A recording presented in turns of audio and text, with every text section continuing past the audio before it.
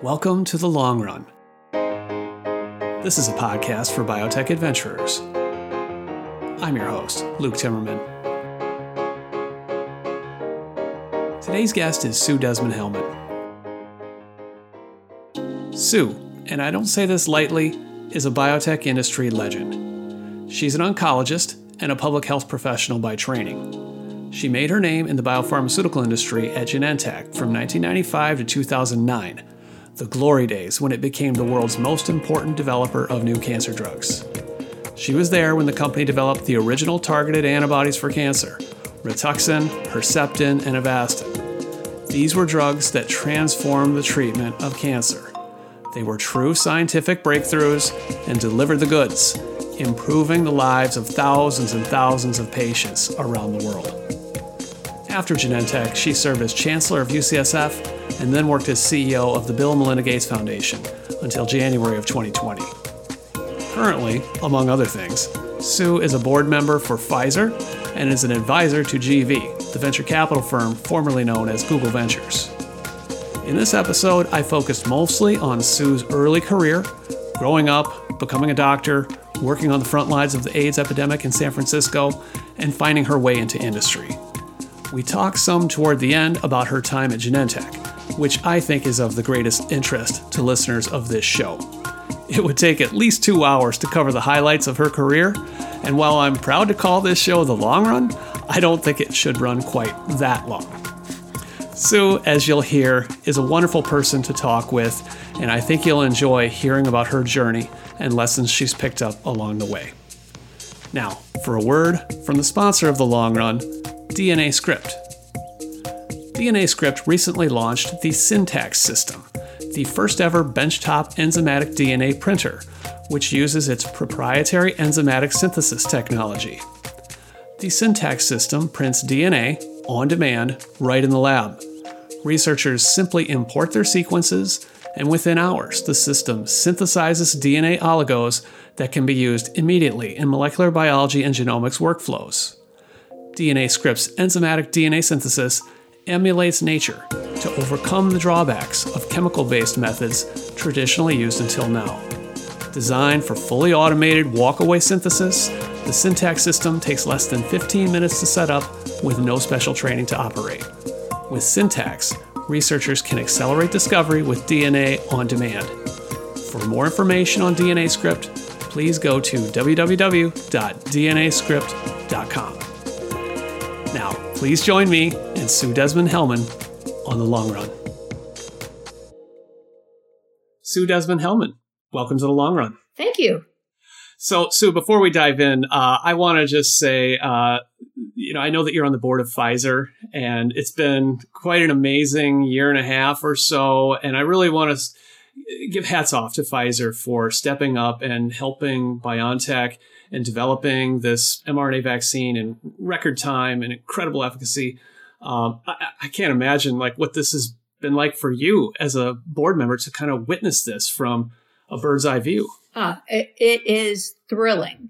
It is literally the first time that I've been involved in something where I not only have so much respect for the companies involved, the people involved, not just at the pharma companies, but also the people who have been executing the delivery and the distribution. And I got to have a vaccine. I got to have 2 doses of the vaccine. And like so many people, I felt emotional. I felt so grateful. I thought, my life will be better. And the lives of so many people will be better because of this vaccine.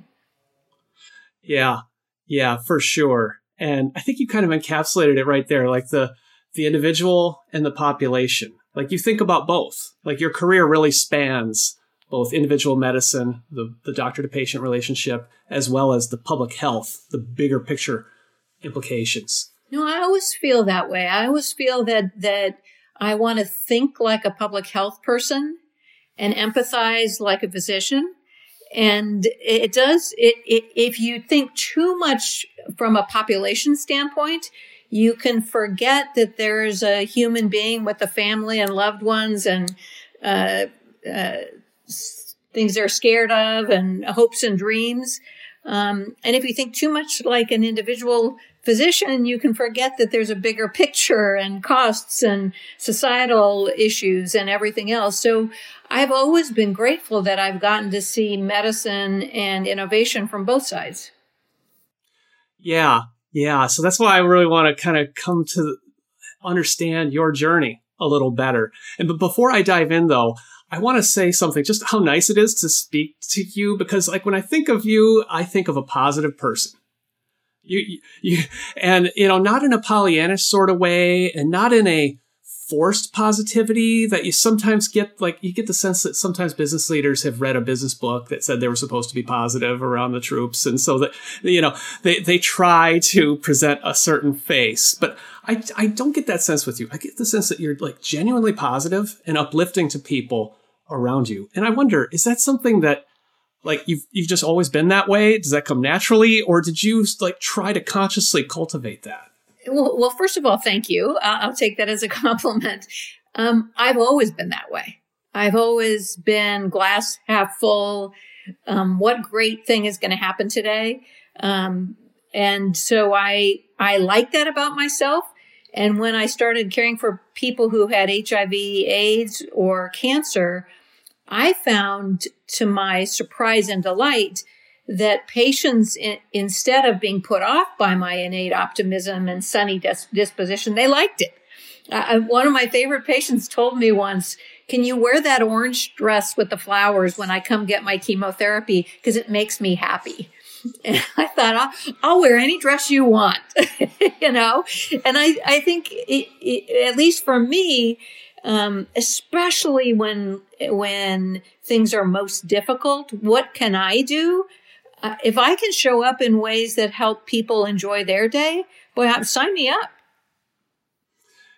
This reminds me, one little Sue Hellmann story that I was thinking about before our call was, I don't know if you remember this, but I wrote a story maybe 10 years ago about Reg Kelly at UCSF and QB3, and you were at UCSF at the time. And I uncovered some details about him, that he was born in poverty and was only really able to go to school on a scholarship that was established post-World War II for like poor kids in Great Britain. And I remember he wrote a note to me afterwards that said, "Wow, Luke, I didn't know that. Important detail about this guy who I really like and respect and I work with like on an almost daily basis." And so it was just like you expressing gratitude. And I just thought, that's the rare kind of feedback that we get. It was, it isn't like,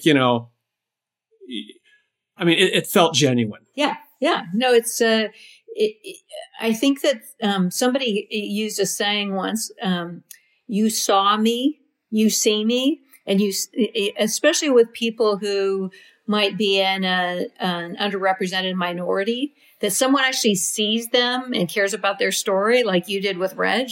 That's a really valuable thing. You care about me. You see me, you see who I am. And more importantly, you respect who I am and see how that adds value to the world. Boy, that feels special. I'm not surprised that Reg was positive about that. Yeah. Yeah. Okay. So I think we've established you're a real human being. So where does Sue Hellmann come from? You are a girl from Reno.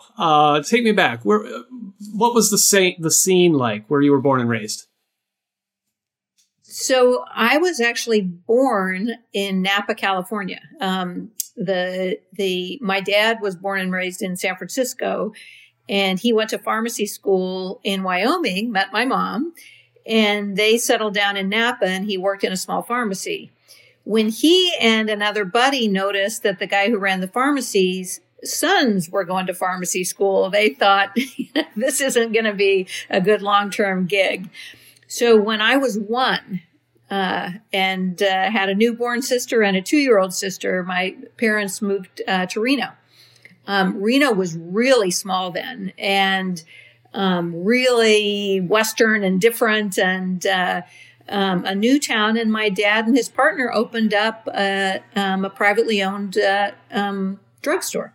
And so Reno was growing but small. Nevada was and is a really unique state. That I used to say the motto of Nevada is live and let live.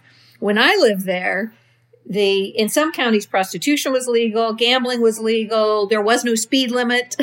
they were sort of anti-rules. But here's this kind of crazy place. And 4 more kids were born in Nevada. And despite this crazy place, I went to Catholic school for 12 years. My parents were extremely strict. We had curfews. We couldn't go see any movies, but G movie, the living we couldn't work in a casino, I should add. Living in the middle of a state that was live and let live. There was no live and let live in our house. It was very strict and very, both my parents were first in their family to go to college. And in retrospect, I am so very grateful. They loved education. They loved learning. My mom was an English teacher. She loves books. And so in our house, at dinner time, you talked about school. You talked about reading books. You talked about what you learned. We talked about what my dad did at the drugstore. We ended up, as I grew up, doing odd jobs in the drugstore. So it was just a great, big Catholic family upbringing that I really feel privileged to have had. It was a family of 7, is that right? 7 kids, yes. And where were you in the birth order? Number 2. Okay. So you're not the oldest and the proverbial responsible one, but were you sort of responsible for some of your younger siblings? Did you take on those kind of tasks? No, I was not the oldest, but I was the responsible one. The youngest in my family was born the summer after I finished high school. So a real late child, and so especially the youngest kids in the family. Those of us who were older did a lot of helping mom and things like that. And I was definitely a responsible kid.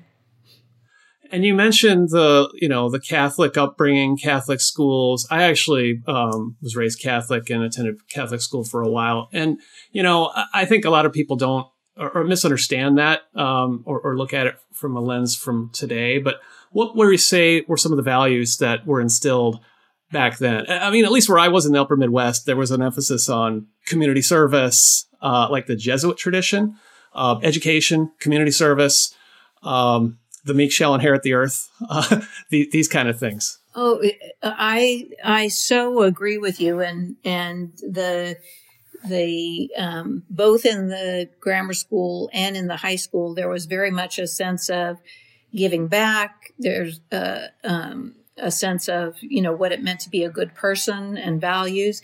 I happily had a 7th grade teacher, Sister Edita Maria Rojo, who was also a physician. And so we had all sorts of different talents in the faculty as well, and the teachers that we were able to interact with. But our family's life also revolved around the church and the school. And so there was a lot of things that had to do with, was there a fundraising drive or getting closed for something because something bad happened, or things like that were really important. So it was, I think some Catholic schools have evolved to being more of what I would call a private school. And our schools were less of a feel of a private school. It didn't have a huge tuition, although for us it was a lot of money. But it was more of a religious school than a private school. Yeah. And what kind of student were you? I mean, if I had one word, I'd say embarrassing. I was a fierce student, and I'm not sure where that came from, but I was a big studier, big reader. I was competitive, so I did really well in school. I did really well in grammar school, and then I was a valedictorian in high school, and just I was very interested in school, and I wanted to be good at it. So you aim for those straight A's. But what subjects really spoke to you or inspired you? It's interesting to me.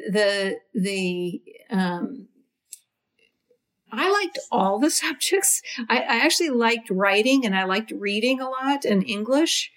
But my favorite subject for sure was math. I loved math.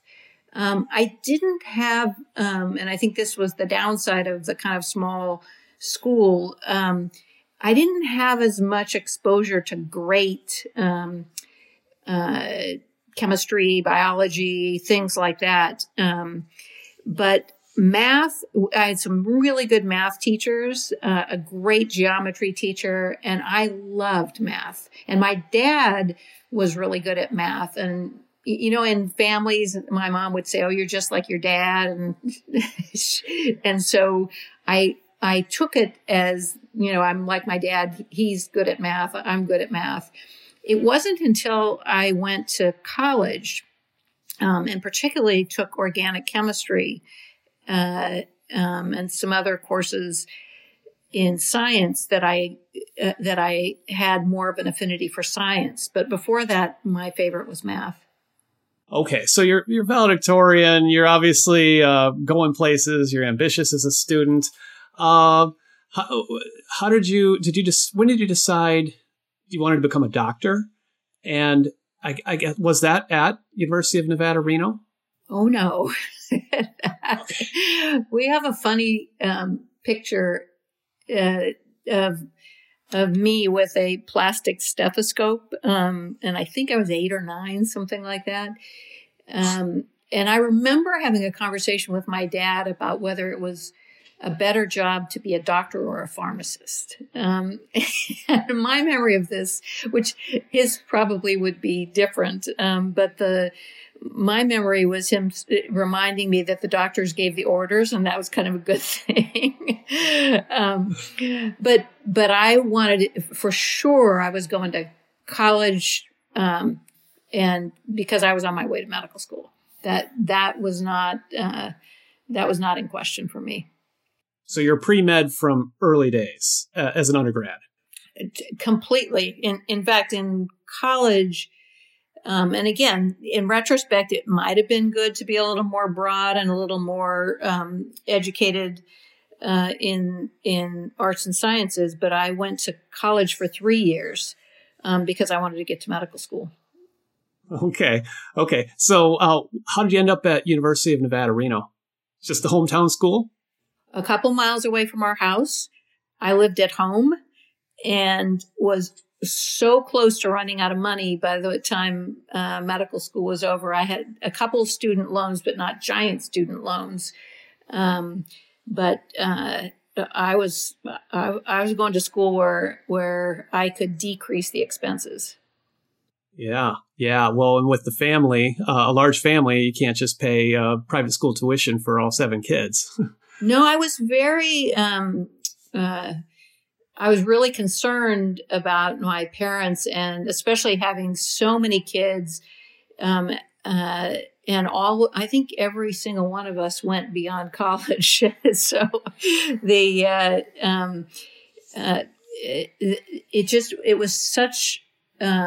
it was important to me that, especially if my dad was going to retire someday and they, could stop worrying so much about their kids and paying for things, that I not contribute to that being harder.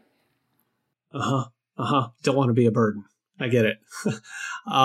So you kind of hurry your way 3 years through your undergraduate degree and go to medical school. And where was that?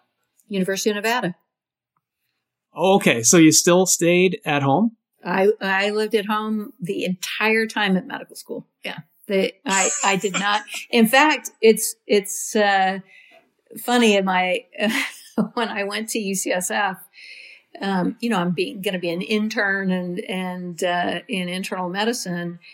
It was the first time I had lived outside of my parents' house. Was then after medical school, and in fact, when I went to University of Nevada, for undergrad, it was the first time I didn't wear a uniform to school. So I was wow. So there was a lot of culture change happening for you when you made that move to residency. Yeah, and you would have been what, mid to late 20s then? I was because remember I skipped a year. So when I started, I think I was 25, something like that. Okay. But yeah, no, my husband laughs. He claims, and I have seen, we didn't take pictures as much because we didn't have smartphones, but I've seen a picture or two, and I think my husband's claim sadly is right, which is I still looked like a Catholic school kid. It's just very, very naive and very sheltered, and I was focused on school and still helped my mom out a little bit at home. And spent a lot of time in the library. So how did you end up going to UCSF? And what kind of doctor did you want to become there? Well, I evolved during medical school. When I went to medical school, I wanted to be a sports medicine doctor or an orthopedist because I'm really into sports and thought that would be a great thing. When I started on the clinical rotations, I worked with a physician, Dr. Stephen Hall, an oncologist in Reno. And oh my gosh, that was life-changing. That working with him and seeing his bedside manner, his intelligence, his knowledge of medicine, I changed to thinking that oncology would be great. And so I knew I wanted to do internal medicine. And then if I specialized, I would do oncology. But you asked about UCSF. Well, no, let's back up here a little bit, Sue, because you were thinking of sports medicine. I mean, when I think of that, I think of, bandaging up a sprained ankle, sprained knee. I mean, taking care of athletes, it's an important medicine, but something intrigued you here about oncology. Oh, yeah. No, so for me, I had this dreamy thing about sports medicine, that it was really interesting and I liked sports. And here's where I was off. First of all, I like sports. That's different than liking sports medicine. I still like sports. I still follow sports. I still run and cycle and do things like that. So I think that I was just young and I was just confused about, what a day would be like. The other thing that I underestimated is, I'm not, a real, I don't have great hand-eye coordination, and I'm not very strong. So I still remember, especially as a medical student, being in the operating room and somebody getting out like a mallet to do something for a hip operation. I'm thinking, this specialty involves tools. I don't know anything about tools. Oh, yeah. And wait until you have a wrestler with a separated shoulder you got to put back in. I know. And I thought I would constantly be asking for help because I'm completely not strong enough, not dexterous enough. Plus, I found surgery. You gown and glove and get in a room for hours on end holding a retractor. Oh, shoot me through the head. I actually didn't love surgery, even though it's very dramatic, and especially students always put it on a pedestal. Now, oncology, on the other hand, there was DNA, there was cell replication, there was all this great research going on. There was just and the patients, when they face their own mortality and the fright of being told that you have cancer, it could use a doctor with a good bedside manner, which, unlike the thing with the hammer and everything, I can do that. So I love the patient interaction. I love the science of it. I love that it was a specialty that I thought was going to have positive change and improvements. So everything about me and oncology was a better fit than sports medicine. And this would have been something like the early 80s when we're beginning to learn just the beginnings of oncogenes and tumor suppressor genes, and these things are getting published. And at the time, all you had for tools was classic chemotherapy and radiation, right? Exactly, with a lot of side effects. And the modern chemotherapy, things like gemcitabine or Taxol or medicines like that were not around. So you had a lot of aging chemotherapy drugs that were being used in different combinations to do the best you could for patients, but radiation, surgery, other things. So there was also a lot of end-of-life care because there wasn't the kind of toolkit that we have today. DNAscript recently launched the Syntax system, the first ever benchtop enzymatic DNA printer, which uses its proprietary enzymatic synthesis technology. The Syntax system prints DNA on demand right in the lab. Researchers simply import their sequences, and within hours, the system synthesizes DNA oligos that can be used immediately in molecular biology and genomics workflows. DNAscript's enzymatic DNA synthesis emulates nature to overcome the drawbacks of chemical-based methods traditionally used until now. Designed for fully automated walk-away synthesis, the Syntax system takes less than 15 minutes to set up with no special training to operate.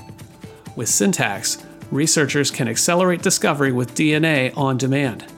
For more information on DNAscript, please visit www.dnascript.com. And if you like listening to The Long Run, you'll love reading Timmerman Report. This is the place where you'll get to read my weekly columns, regular profiles of interesting biotech startups, and insightful commentary from a diverse cast of contributing writers who I cultivate and edit. TR is a reader-supported publication. You can support quality independent biotech journalism like this through purchasing an annual subscription for $169 a year. Go to timmermanreport.com for more. Group discounts are available. So you move on to UCSF, and what happened next for you?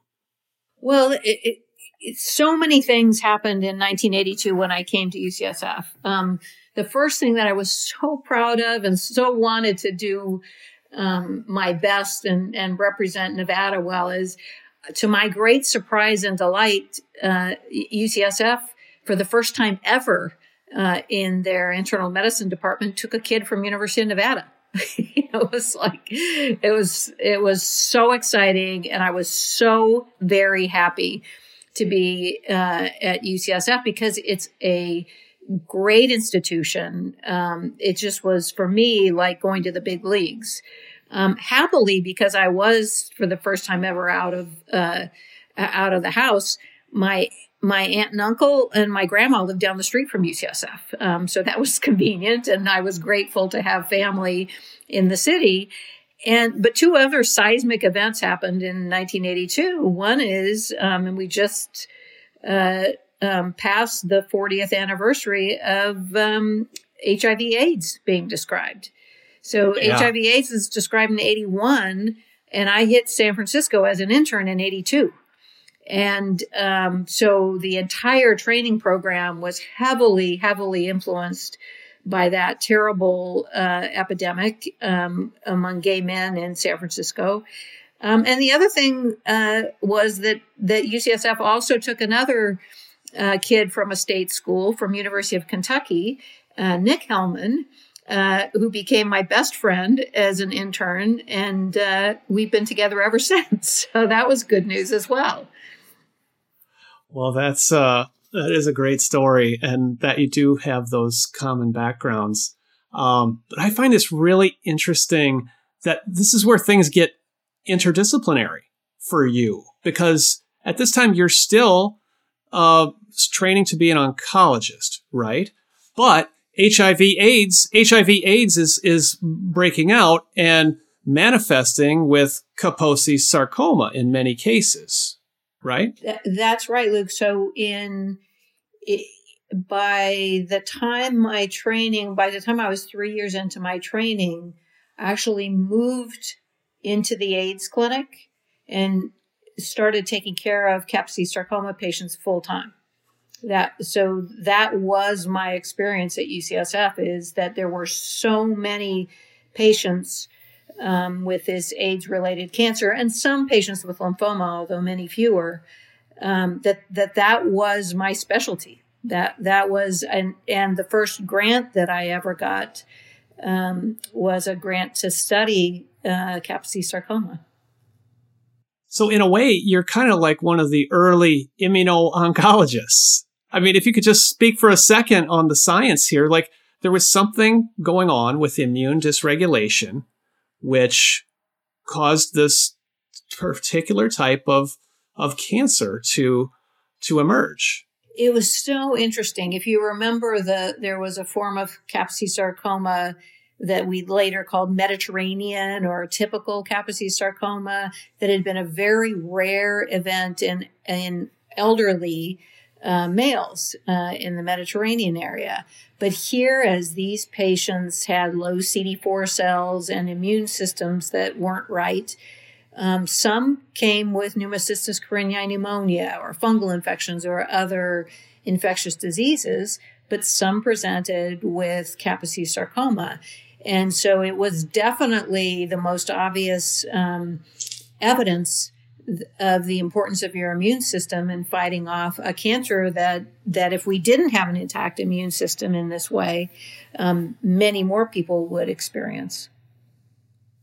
So, I mean, you didn't, again, have a lot of great tools in these years. What did you do for these patients? So there was, we used some chemotherapies that we had, traditional chemotherapies, but we always were balancing that with the fact that would make people sick and potentially put them at risk for the infectious diseases that you see with HIV/AIDS. So we also used some local radiation, especially if there was something that was painful. But we didn't have a lot of tools. And back in the early days of HIV, it's hard to even think about this now that we have highly active antiretrovirals. And I will say that the patients just didn't live very long, treatment or no treatment. So that as I cared for those patients before we had good tools, I would focus on pain relief, end-of-life care, symptom improvements, and make sure they had pain meds and things like that, because these were bad days. So, but at UCSF, you're surrounded by a lot of great biologists as well as physicians. And this is when you're kind of becoming a physician scientist in this very highly uncertain arena of HIV and all its downstream manifestations. You made a move to go to Uganda. And I think, did you go there with Nick as well? Yes. Nick and I went to study heterosexual transmission of HIV in a Rockefeller Foundation funded project during the AIDS epidemic. Now, what drew you to Uganda? What were you expecting to do and learn? And how did it turn out for you? Well, what drew both of us, and the original intent was to ask the question, is there heterosexual transmission of HIV going on in Africa? In the U.S., we had these risk groups that we were pretty clear about, but what was happening in Africa and was very frightening was evidence of heterosexual transmission. And so the original intention, and that remained, was to try and understand things like sexually transmitted diseases and other behaviors that might be contributing to a much higher rate of sexual transmission through heterosexual interaction. And then secondarily, I had moved my grant to study Kaposi sarcoma to Uganda. So we were seeing a massive number of patients with Kaposi sarcoma. And in addition to the Mediterranean form of Kaposi sarcoma, there's also an African form of Kaposi sarcoma. And in that milieu, it was literally, Kaposi sarcoma was just exploding in Uganda. And so trying to understand that, trying to help care for those patients and do that research was really an important part of the project. Sue, I actually visited Uganda a couple years ago before my Kilimanjaro trip, and I visited the Uganda Cancer Center, where I know you trained or you did your work, because the tour guide told me, he said, you're sitting in the same seat that Sue was in. You had I guess been on you had visited there again many years later to check in. But I mean, how did this experience shape you? And because I mean, again, you said you were this kind of naive, little sheltered person from Reno, Nevada. Now all of a sudden the world's opening up. You go to San Francisco. You're spending time in Africa, treating this huge epidemic. I will say, and this is not an exaggeration, for Nick and I, having gone to Uganda 7 years after we got to UCSF, there was sort of a before and after in our lives. Before we went, we were doing, try and get A+ in school, get a good grade on the test, do your training. And then we hit San Francisco in this terrible epidemic. So for us, going to Uganda was a chance to contribute. It was a reminder of how good we have it here and how easy our lives are. And it just was a very powerful, a powerful way to think about what the world should expect from you if you're given a lot. I think that you talked about turning into a physician scientist. I think that for me, I wouldn't characterize my evolution so much as turning into a physician scientist. I think that happened more at Genentech, honestly.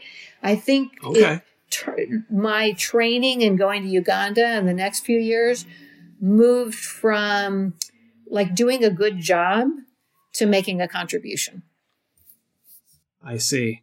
Yeah. You see that there's a really big, wider world out there of patients in need. Yeah, most people don't get all the good stuff. People now use words like privilege. I think that it was sort of like smack in the face. Okay, privilege like crazy. Now what are you going to do? So who cares if you're smart? Who cares if you know how to do X, Y, or Z? Who's going to benefit? What's going to be better in the world as a result of you? Yeah. Yeah. So you do a couple years there in Uganda. And what was your next move then? It was going back to UCSF and finding out that they didn't have a global health program and didn't know what to do with us. So we went into practice for a couple years. As I like to say now, I was a real doctor for 2 years, a practicing oncologist. Took my boards, passed my oncology boards. And then Nick got recruited to Bristol Myers Squibb to work on D4T, one of the first antiretroviral drugs. And I was the trailing spouse and got put on working on Taxol. Oh, okay. So the newer chemotherapy of the time. The newer chemotherapy, yeah. And I had actually heard about it when I was in practice and was really intrigued by it, and got to work on Taxol when it was only approved initially for ovarian cancer. And I worked on the approval with my colleagues for breast cancer in the US and Europe. So you're making the move here from being a practicing physician, you and Nick, to going over to industry. I mean, that was a pretty big move. How did you think about the pros and cons of that? We had a lot of uncertainty. I had a lot of uncertainty about whether or not it was going to be the right thing to do. So I kept my medical license and I participated in the heme clinic at the West Haven VA. Because we were in Connecticut. So I had a backup strategy because I really wasn't sure that things would work out because I didn't know that much about industry. And so there was a lot of uncertainty and a lot of concern about what, we put on a black hat and become the bad guys, that kind of thing. So how long were you there and what did you pick up and really learn about industry in that first stint at BMS? We were there for 2 years. And I loved it. I loved everything about being at BMS. I loved the statistics because I got to use my MPH. I loved drug safety because it was all about medicine. I loved the regulatory side of things because it was strategic. I loved my colleagues because they were so knowledgeable and they knew a lot more about things than I did, and they were generous enough to teach me. I did not like the snowstorms in Connecticut. The weather was bad and we were far away from home. And it was only because Genentech recruited me that we left. Because I thought Bristol Myers Squibb, Taxol, the team, the people, and working on product development. I thought, what took me so long to figure out that this is the perfect job for me? But you, this is a point where you're no longer having that individual doctor-patient relationship, or are you still treating patients kind of part-time while you're focused on these bigger picture issues, how to develop a new medicine that will help many, many people? Yeah, I did a little bit of clinical work when I was in Connecticut, but not a lot.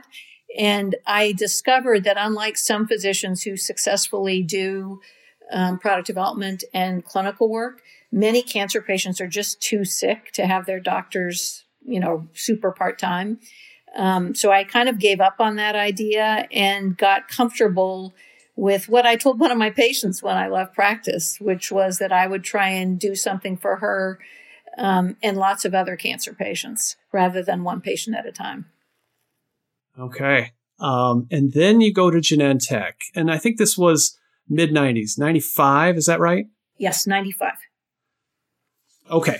So describe the scene. What did you discover when you arrived back there in South San Francisco, and what were you supposed to do? Well, it was so very different than Bristol Myers Squibb. It's just impossible to tell you how different it was. First of all, it was tiny. When I left Genentech, it was 11,000. I think when I came, it was about 2,000. So it was way smaller. Genentech had 3 approved drugs: growth hormone, Activase, and Pulmozyme. They had aspirations to be a cancer company. They had no cancer drugs. And they had gamma interferon in the pipeline. And it was very much a very research-driven, research-oriented company. Art Levinson was the head of R&D, and it was pretty Wild West compared to the buttoned-up Bristol Myers Squibb. So it was really different. Yeah. So what was an oncologist with this HIV background and a master's in public health and statistics? How were you supposed to fit in? It's funny that I will say that if I had one attribute that I'm glad I had, I just rolled up my sleeves and said, look, I just got through with all this stuff at Bristol Myers Squibb. I know how to do X, Y, and Z. You're doing this. Can I help? Can I write a protocol? Can I help you with this? Can I think through with you on that? And so I just dove in the pool and started swimming. And the happy thing was, and I think this is the reason why I did well at Genentech, what they needed, I had learned how to do at BMS. So they needed a lot more work on the skill set of doing clinical trials, interacting with the regulators, because the background and the chief medical officer at the time was a pediatric endocrinologist. They'd sort of grown up from the growth hormone days where you did these relatively small trials in a specialized group of kids. And then they did the TIMI and Gusto trials with cardiologists in cooperative groups. And then Pulmozyme was also super specialized. So branching out to things that were like a company-sponsored trial or things like that were just really new to Genentech. Well, and there were the old stories about, the recombinant insulin where they partnered up with Lilly, years ago. And it was, the original like science culture. I mean, they definitely had the science culture, but not really its own clinical development organization for oncology. Not in the well-oiled machine that it would later become. Exactly. And you know what's great is that's what we built. And what I realized over time, especially as I spent more time with the research group, is you can build a clinical group and you can build that capability, not fast, but relatively fast, and you can get some muscle doing that over and over again. The fact was that Genentech was founded in 1976. So I got there, almost 20 years later. That research muscle, you can't grow that overnight. And boy, were they and are they good at research. I was so excited to spend time with scientists and to work on what I think you would call translational research. That was fun. That was now inspiring. At that time, mid-90s, you get there. Was there already a partnership in place with IDEC on Rituxan, the original monoclonal antibody for cancer? There was not. The partnership came, I think, in 95, 96, because Rituxan was approved in 97. And then Herceptin came just a year later, I think, 98. 98, that's right. Your memory's good. So you had, two, in retrospect, monumental advancements, monoclonal antibodies for cancer, which people by this point had been talking about for about 20 years, hadn't really, manifested in the form of approved therapies. And these needed to be taken across the finish line and brought all the way to the market for patients. That's right. So with IDEC, with Antonio Rio Lopez, we worked on the approval of Rituxan, and then, which was hard. But then Herceptin, which was massively hard because we had to get the therapeutic and the diagnostic. And then not that long afterwards, Avastin. Yeah, the VEGF. The VEGF antibody. Yeah. That was a few years later. But now, so by the time I came around and started writing about Genentech, it was later days. And those were kind of the big three products at the company. And the company was known for its exceptional work in cancer. But what were some of the key things you learned in those, as you kind of, rose through the ranks and probably, I'm sure you had to make some hard decisions about things that, drugs that you were going to put on the shelf. It wasn't all, rainbows and roses. No, definitely not. So there's so many things I learned. The most important thing goes back to that translation and the science, and just doing your best to let the science and the data drive your decision making and the calls you make and what you thought you could do. I think that was really important. The other thing was just and this is one of the things I actually ended up liking a lot about pharma and biotech is you can take a lot of talented people, they each play a role and make something wonderful happen. And we just ended up building a great team with people in so many roles on that team who knew what they were doing, which mattered a lot and made a huge difference. That was a big, big deal. The things that I think that we were probably naive from a commercial standpoint on how we thought about commercialization. I think we got better over time. That improved at the company because we just didn't have a giant tradition of this big oncology portfolio. And then as we grew, we had two problems as we grew. One is there were jobs where we couldn't find the right person for the job. And Art had this philosophy that if you couldn't find the right person for the job, you should just leave it open. You shouldn't take, B-. And so we really struggled because we were growing so fast to find the right people. And then just management-wise, lots of people, me included, got promoted really fast and got these big jobs. And trying to make sure that you could do all aspects of the job, be a great manager, give people room to grow. Those are things I think any company that's growing fast struggles with. That sounds like putting a lot of stress on your A players. Juggling a lot of balls. That, as I look back at the time I was there, it was a wonderful time, and I worked harder than humans should work.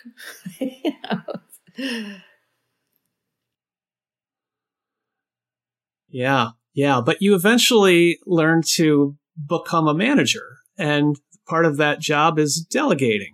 How did you learn about what it takes to be a good manager? I would say a combination of good role modeling and bad role modeling were really important. Art was my boss for most of the time I was at Genentech, and there were things he did that I thought were really positives. I'll give you an example. He would often say, "You don't think you're capable of that, but I think you're capable of that. I'll help you. Give it a try." So he had this really nice way of encouraging taking some risks. I also had people either that I managed or other colleagues who I would see the results of bad management, like people who felt threatened by great people instead of being proud of having great people, things like that. And then I really liked working with HR. I learned a lot from experienced expert colleagues in HR and read a bit about trying to be a better manager. So I wanted to be good at management. It seems like it made a big difference. And I worked hard to try and be good at it. And when you're having a bad day or something goes sideways, how do you handle it personally? And, how do you, model that, I guess, for your team? That's probably for me evolved over the years, but I think I'd say today versus 10, 15 years ago, staff really expect a lot more transparency. So would expect you to share that with them in a respectable, thoughtful way. I've always tried to enjoy colleagues and enjoy other people. And that's meant a lot to me if I'm having a bad day. I've used exercise since back when I thought I'd be a sports medicine doctor for stress relief. I think it's you can't have a bad day if you get a good run in or a good bike ride in. So things like that. And then my husband and I have had a rule that we've tried really hard, especially over time, to have dinner together. And, not have the TV on, not have anything going on, nobody working. And that just feels like towards the end of the day, you have a treat. It's always nice to have a treat. A little downtime. A little family time. That's important. Even when you were busier than you could ever imagine. The one thing I learned in medical school is, and this was for me, people would pull all-nighters. I had a rule that I went to bed at 11 o'clock. If I had a good night's sleep, I could do anything, and I feel the same way about having a nice dinner or a run or things like that. I could convince myself I should be working, or I could clear my brain and realize that when I work again, I'll be twice as good. Well, and it's sort of, you could file this one under Rome wasn't built in a day, right? I mean, if you're trying to make a difference for a lot of people, it's not going to happen in your all-nighter. We have a saying in medicine, check your own pulse first. It's a good saying. I know we're almost out of time, Sue, but you moved on after Genentech. Roche acquired the company, and you went to UCSF and Gates Foundation. And now you're serving on some boards. I mean, and the coming back to what we talked about at the beginning, I mean, just how amazing this past year and a half has been in terms of the industry's ability to take a brand new virus and turn it around with like new treatments, new diagnostics, remarkably effective vaccines. Are you, do you ever look around in just awe or amazement at what the industry has become in your time? That is so well said. The fact that we have a group of companies, and it is, I mean, I'm a globalist, not a nationalist, but it's a huge American asset, and it's a huge global asset to have companies worldwide that have the capability to do what these companies have done for COVID. I think it is, but add that to what happened with antiretroviral therapy for HIV. Add that to what happened with immuno-oncology. There's so much more that can be done for people who are sick or who we want to prevent from getting sick. It's just a thing of beauty.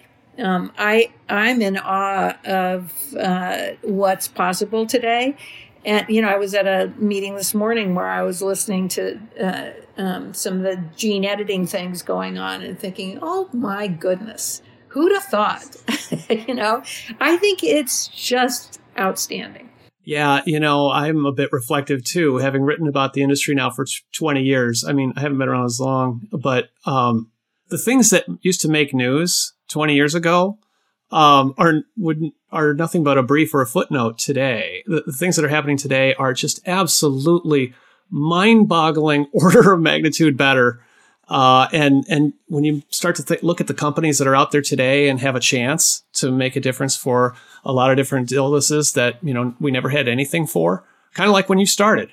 I mean, the next 20 years, it'll be something to see. No, it will be. And I'm excited for humanity, but I'm also excited for students and young people who will get to experience this and drive this. And that's the thing that I haven't said that I really think hopefully is maybe obvious, which is it is so much fun when you get to use science and work with colleagues to make something special happen. And it is just the sense of purpose, the sense of accomplishment and meaning that has. I tell people that when the day that Herceptin was approved, I still remember like it was yesterday. I thought that of all the women who would be able to get Herceptin in the future, and that would change their lives. And it just, to me, it was like, and I got to be part of this. I was just so excited. And it did. And a lot more came. Yeah. Do you, I'm sure you must get requests for advice from young people, and there are quite a few that listen to this show. Do you have any standard bits of advice for young people about to embark on careers in biotech? I think the thing is, and I think this is really important, they, no matter what situation you find yourself in, like, going to Bristol Myers Squibb, I had no idea what it was going to be like. Moving back and going to Genentech, I had no idea. No matter what the situation is, figure out what that effort needs and contribute as much as you can. Like, just figure out how you're going to contribute. And if you need to contribute differently or better, learn how to do that. And the worry less about like how you look or, perceptions or things like that. Worry more about contributions. It sounds a lot like the growth mindset that Carol Dweck at Stanford has popularized. Don't be afraid of these things that you you might feel a little uncomfortable with. You might not be the best math person or something else, and just give it a go. Yeah, contribute. Maybe it rubbed off from Satya and my colleagues at Microsoft when I was in Seattle. They love that. Sue Desmond-Hellmann, thank you so much for spending time today on The Long Run. Thank you for having me. I really enjoyed it, Luke. Thanks a lot. Thanks for listening to The Long Run, a production of Timmerman Report. Pedro Rosado of Headstepper Media was the sound editor. Music is from D.A. Wallach. See you next episode.